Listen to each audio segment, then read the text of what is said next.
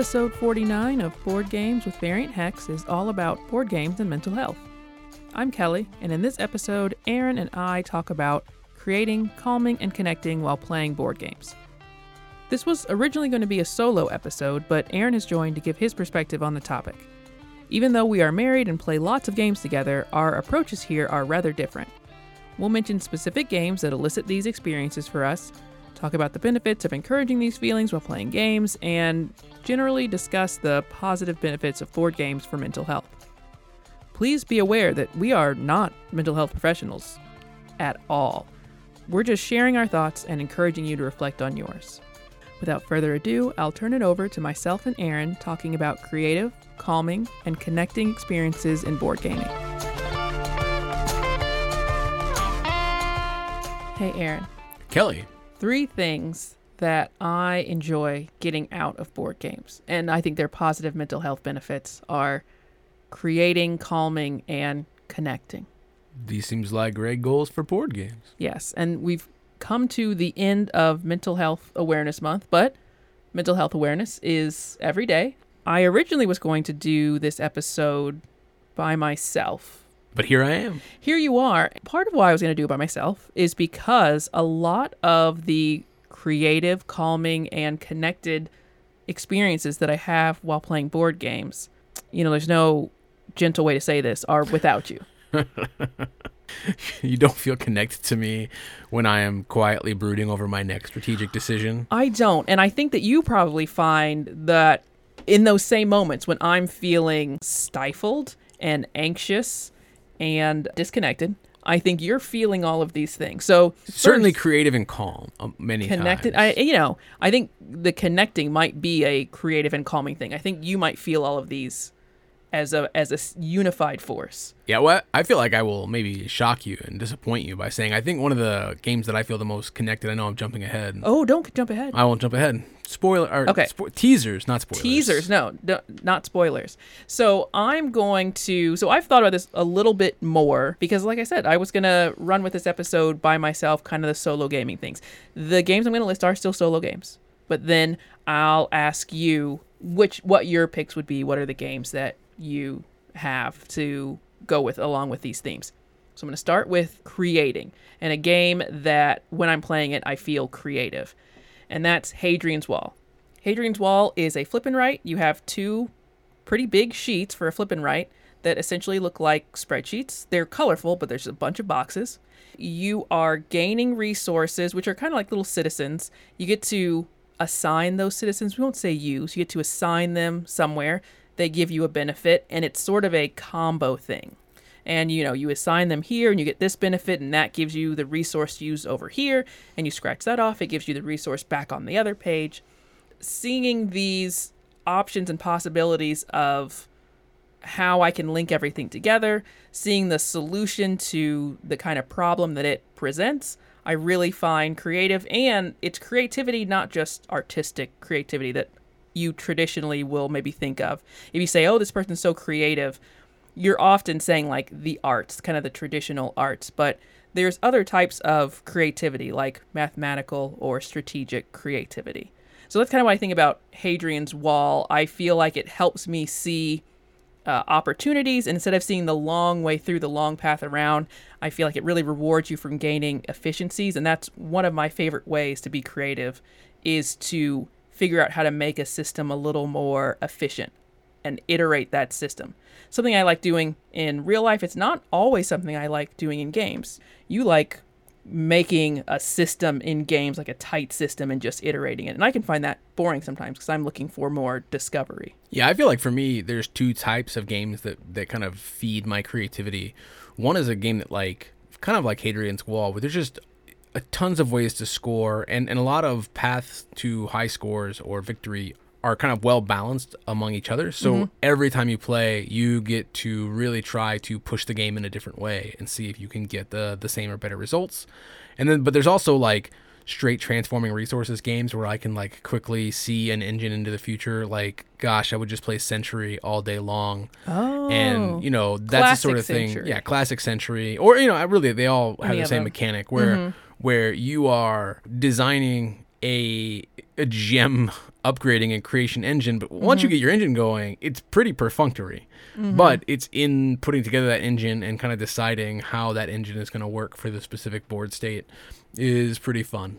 Putting together those pieces for you initially is kind of the creative thing, seeing how they can come together. Yeah. Because then after that, you don't continue creating maybe after that. Honestly, I think I'd have just as much fun with Century if there was like this is a fictional thing, but like a solver where you could go through the first 10 turns of Century and then put in your cards and the remaining deck, and it would just give you a probability of victory based on the opponents that you had. That'd be fine for me. I wouldn't even need to finish. Whoa.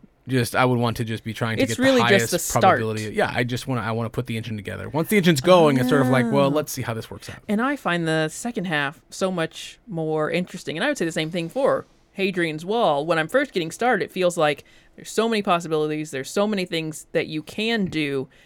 And there's usually a bit of tension when I'm getting to a point where like, oh, I need this box filled.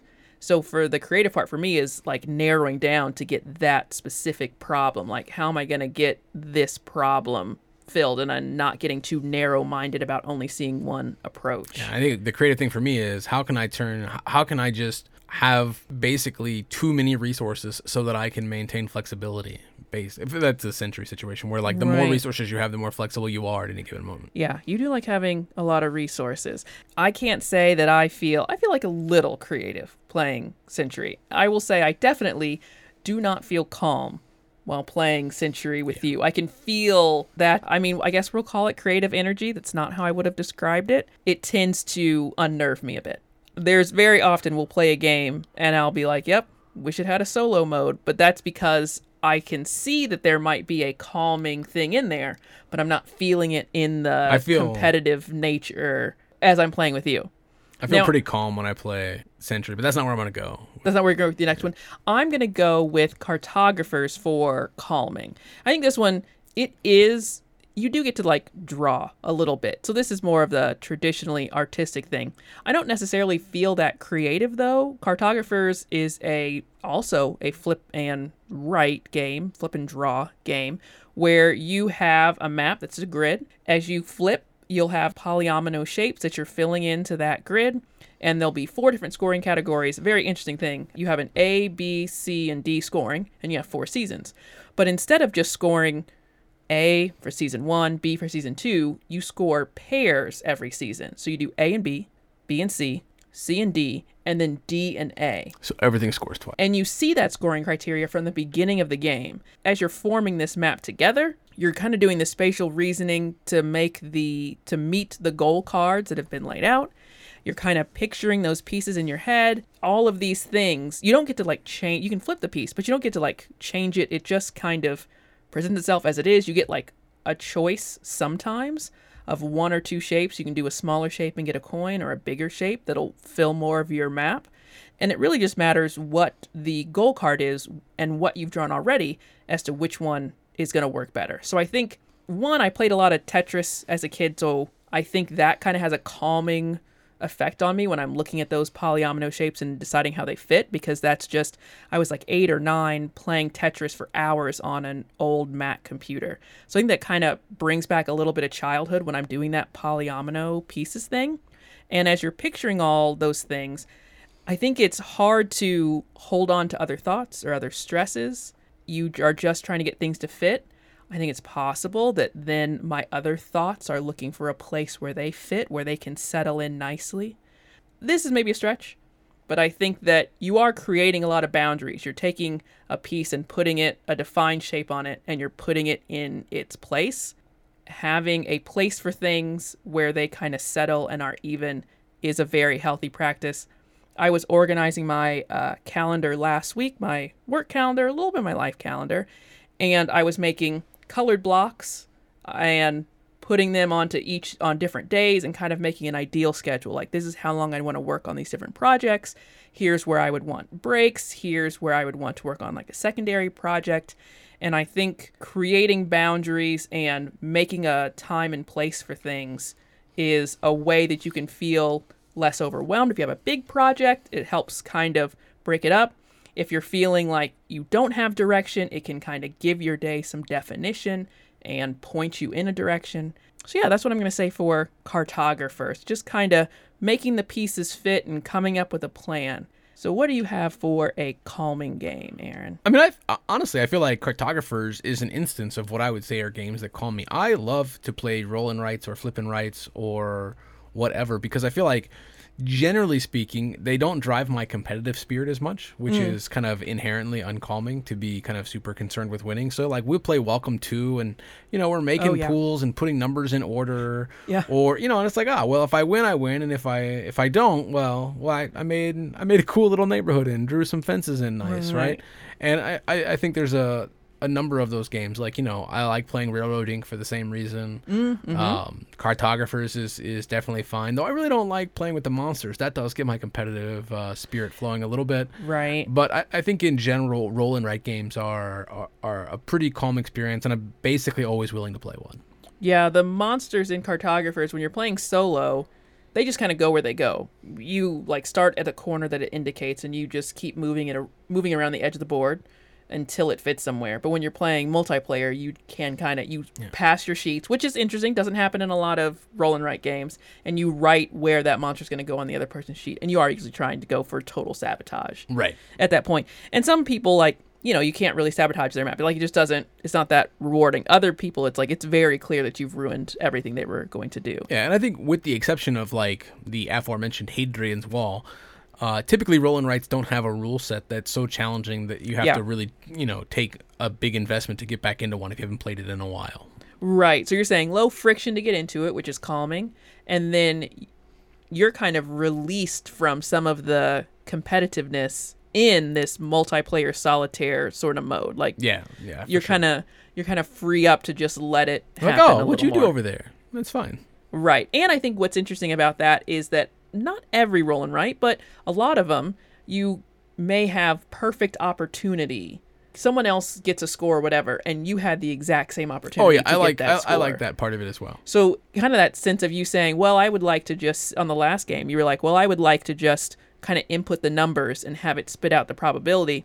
In some ways, when you do a flip and write, like Welcome To, in some ways you kind of get that because you see a bunch of people do see what they did with the exact same information. The probability of the right. It kind of like generates. Yeah, it kind of generates a few results. And now for my connecting game, honestly, Cartographers isn't too far away from this. The way that the scoring mechanism works, where you do A, B, B, C, C, D, and then D, A. That is connecting in a similar way to Dinosaur Island Rawr and Write. So it's not Roar, it's R-A-W-R. Roar. Just so we're clear. In that one, you don't have that kind of, I'm going to score at the end, but you run your park 3 times. So you have 2 sheets, again, smaller than Hadrian's Wall sheets. One of them does have a grid map on it, like Cartographers. The other one has a variety of things that you're going to go through when you run your park. So you have 2 planning rounds and then a run your park round, and that set of actions happens 3 times during the game. So when you're planning, you roll some dice, you get to take actions on those dice, then you get to place those dice on an action board and take different actions with them. You might take some threats, which will come up when you run your park, and you'll be placing different like animal pens, special buildings, rides, amusements, merch stores into your park. You'll be making roads between them. And then when it comes time to run your park, that's like when you actually let people in and they walk through your park. So you'll kind of assess your merch and food buildings and your rides. Then you'll go to your employees and all the perks that they give you. Then you'll go down next, I think, is when you actually walk the people through your park and you kind of mark off buildings that they go through. And then you look at your threat, make sure nobody died, which is a thing. And you'll do that 3 times and then score at the end of the game. So because you're building this park in stages, you're trying to do something now that works for you. You're trying to build, as the rounds go on, you're trying to build upon what you've already done.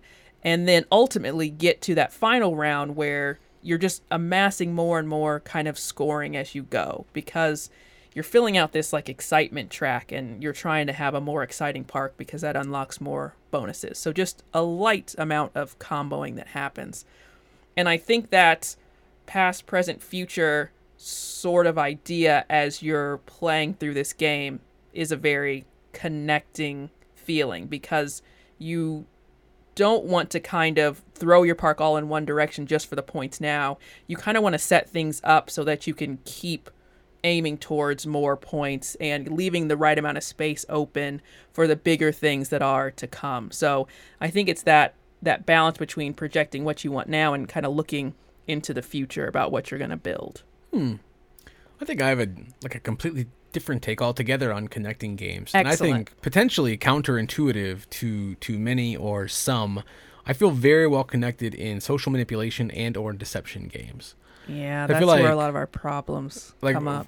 I think, for example, like in a game like Get Bit, or in a game of Coup, or things like this, where success in the game is pretty well depends on, or can depend on, your ability to kind of know what the other person is thinking. Like, are they going to deceive me at this moment? Are they not going to deceive me at this moment? Have they deceived me? Like, and you really need to kind of be in tune with the person you're playing with. And I think when you're playing that well and the other person is playing it well back at you, even when you miss and you're like wrong about what was going on, you're like, they got me, and they're like, I got you. And then there's like this like moving forward of like this understanding of like where we are at in this kind of give and take of a deception game. And I think it's very connecting. That's not an experience I ever get with you.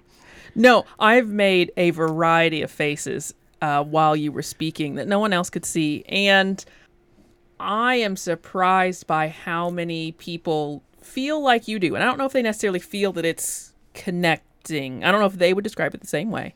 But what you're saying that you get out of those type of, especially social manipulation games, which not everything you listed really was, but that type of trying to figure out what the other person is doing and trying to influence what that other person does.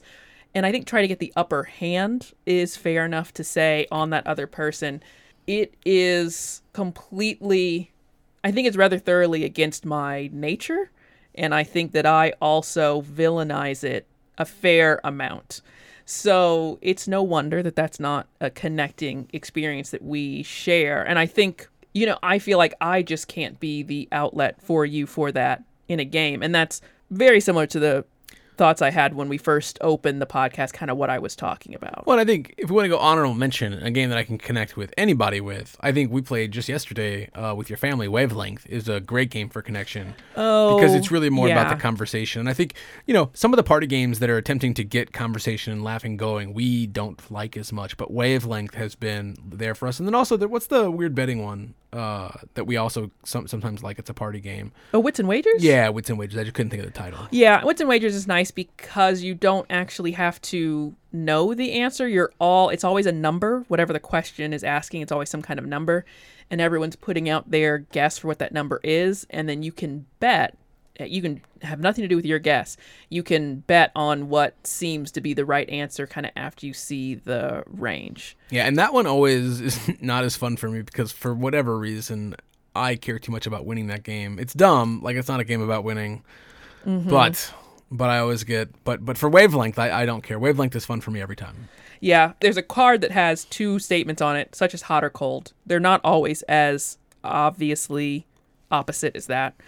And then there's this randomizer half circle dial.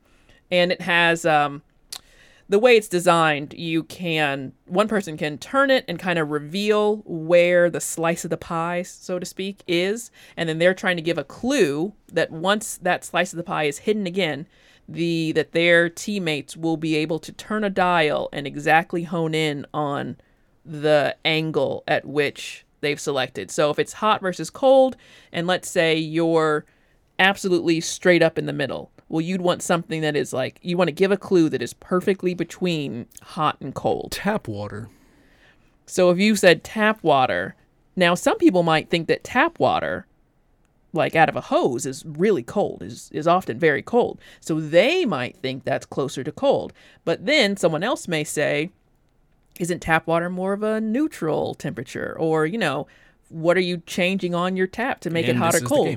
Then that's the game. So the app seems to not even separate it by teams. So like everyone who signed in the app is just trying to like collectively score points. I think that was because we did 2-player. Oh, okay. I think so. When you do 2-player, it does a few guesses, and then you each get to go back and forth, which is a pretty good 2-player experience, I think. Yeah, it was pretty nice. And we did it actually 3-player. My sister was here, so we were just showing her how the game worked. So Aaron and I put in guesses, and then we basically, she just kind of, very passively, she was doing other things as we were telling her about this game, kind of swap back and forth from team to team because she didn't know what either of us put. So she could kind of be on both teams and then neither team. Yeah, the app is excellent. I think it was free to download for and you. Then you pay for yeah, I didn't pay for it. And so I bought an extra pack of cards. So the Wavelength app, an amazing way to try out the game. It is on Tabletop Simulator, probably thoroughly unofficial. And then the actual physical version of the game has a really nice presentation. Very nice to like set on a table. Definitely a game you could play on a coffee table. Like you could all be sitting around on couches. And I think some people don't always want to be at a table playing a game. And that is you could have a lot of people in the Connect experience. Because I was saying solo games at first with this. The connecting, I mean, you're only connecting really with yourself. Now you can do solo challenges online. There's ways you can play solo and still connect with other people. But yes, I wasn't really thinking in the sense of connecting with others. Huh. Well, I think I feel like what I'm doing is probably creating an editing nightmare for you, or we're just going to have this weird aside at the end. We can have a weird aside. I don't intend to edit. From the creating bit, I think a thing that really drives my creativity in games that I thought of while we were talking is playing the same game over and over and over again, because that really kind of lends itself to kind of exploring and understanding how like different games move. And we don't do that a lot. You do it more with solo games than I do. I do it a lot with solo games. Because I'm always playing games with you, and then typically we're playing different stuff, we don't. But I would say that I felt pretty creatively engaged with Maracaibo when we played it last year. And we did. I feel like there were 20 different ways to win that game. You could win with war, without war. You could win by going fast. You could win by going slow. And that's the sort of a thing where that game, I don't think was not a creative outlet for me the first 2 or 3 times I played it. But as I started to play it more and kind of push it, then I felt really creative as we were playing it. That's interesting. I was mostly annoyed with Maracaibo most of the time we played it. I basically acquiesced to the idea that I guess it's fine. And that's because I have this, and I think we did a Maracaibo review, and I think I talked about exactly this back many episodes ago, that these big stack of cards games, I have like a bone to pick with. I don't love how they work. I don't really love what they're asking you to do, the way that you're being asked to take in all this information and filter it. But I do get that a lot of people really like it. It does not feel like a creative experience to me. But you saying that is kind of making me think like, is that why people like these big stack of cards games? I wonder how many more people also feel that this is a creative experience. I think Ark Nova, I have not played it. I think it's another big deck of cards games. And I think a lot of people, for them, it kind of rose above Terraforming Mars, or I think that comparison is definitely there. And I'm wondering if that's helping me understand what other people, I don't know if that's going to change my own view. Like the next time I come to that, I don't know that I'm going to, be alive with the creative spirit, but it is helping me understand what other people are getting out of that game and why they're praising it so highly. Games like that. Right. Yeah, I feel like for me that mechanic isn't even the most important thing. It's just playing it over and over again and understanding the different approaches. And I feel like it fits the bill of a game that you can win a bunch of different ways, and no one strategy is like, if player A executes strategy A to perfection, they're unbeatable. I feel like that makes a game less creatively engaging for me. And I feel like Maracaibo fits that bill. Right.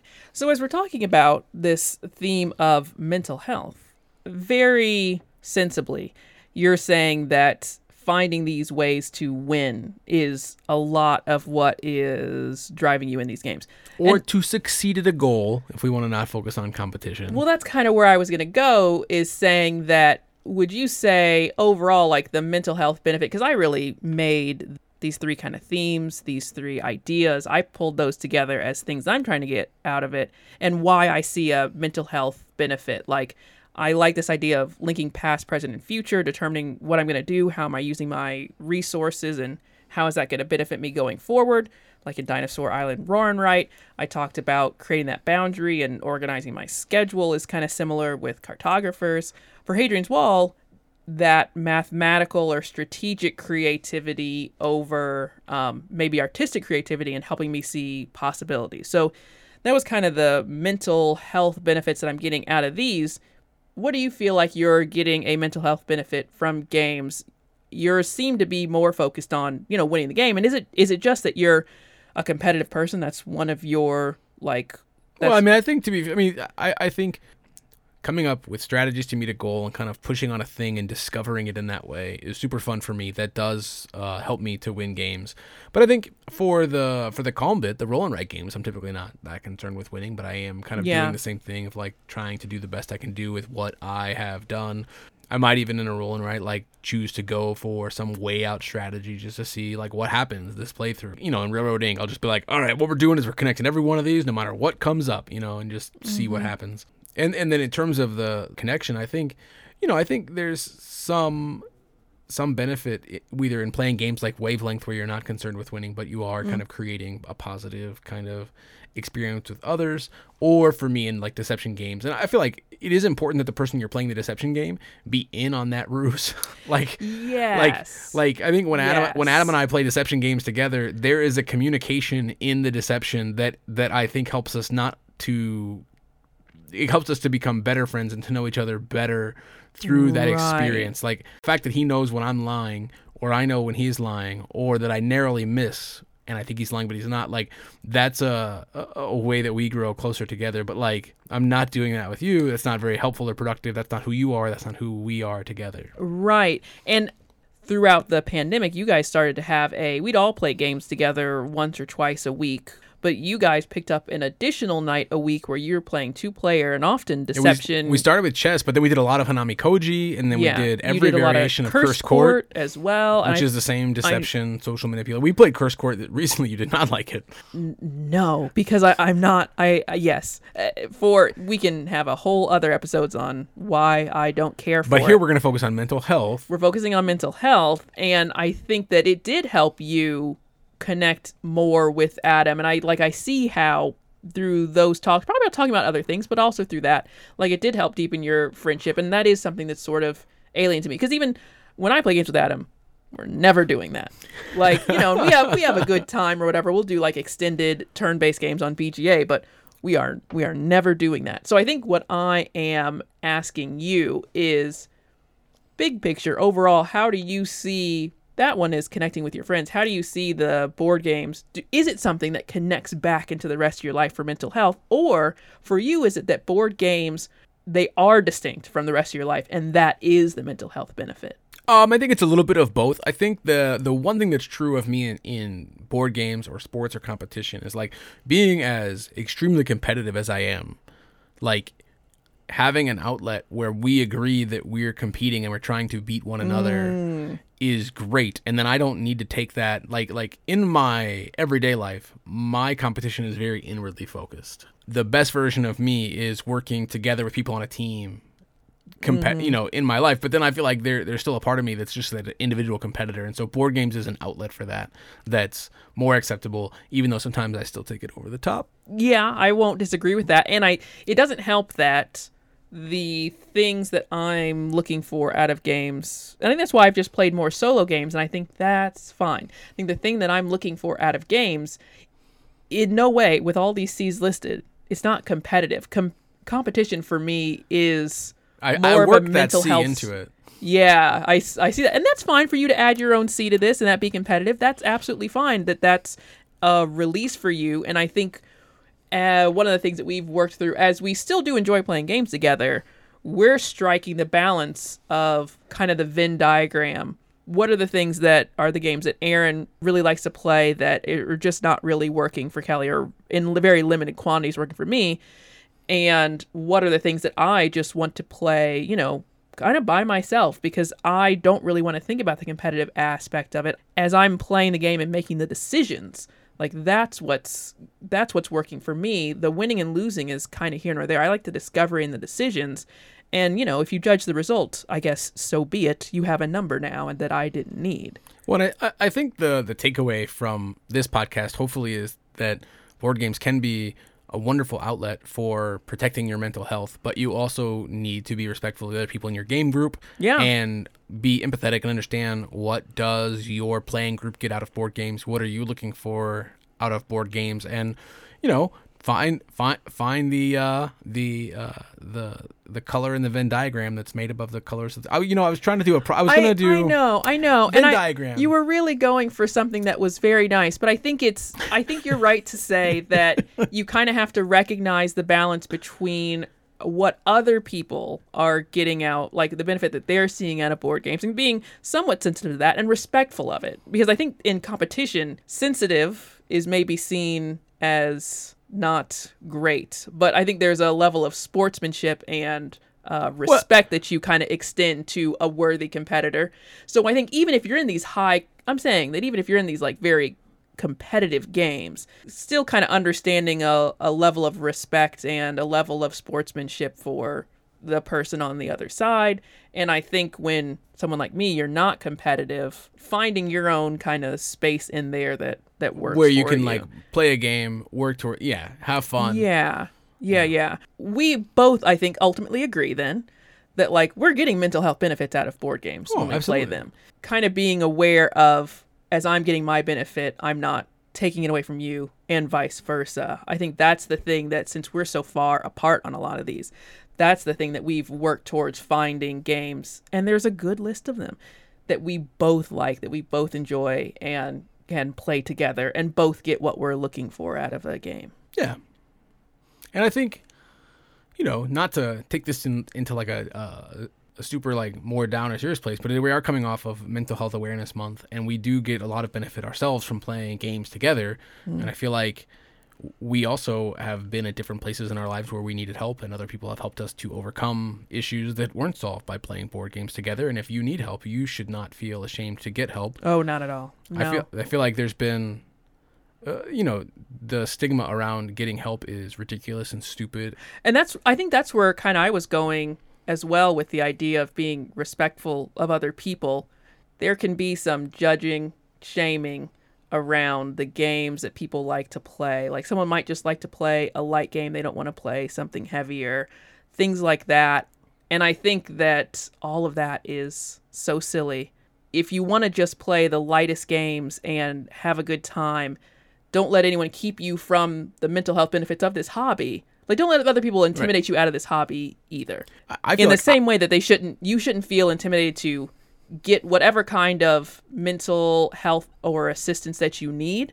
Also, don't let people keep you away from things that are going to be good for your mental health, whether they be board games, whether that be seeing a doctor to get medication for your mental health, seeing a therapist, whatever the case may be.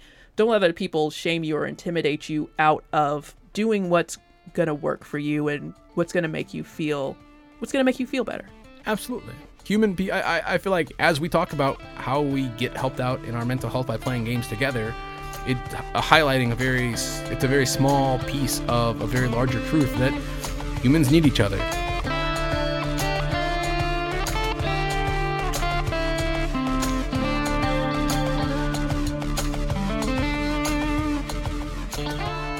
Thank you so much for listening to episode 49. Be sure to subscribe to know when new episodes drop.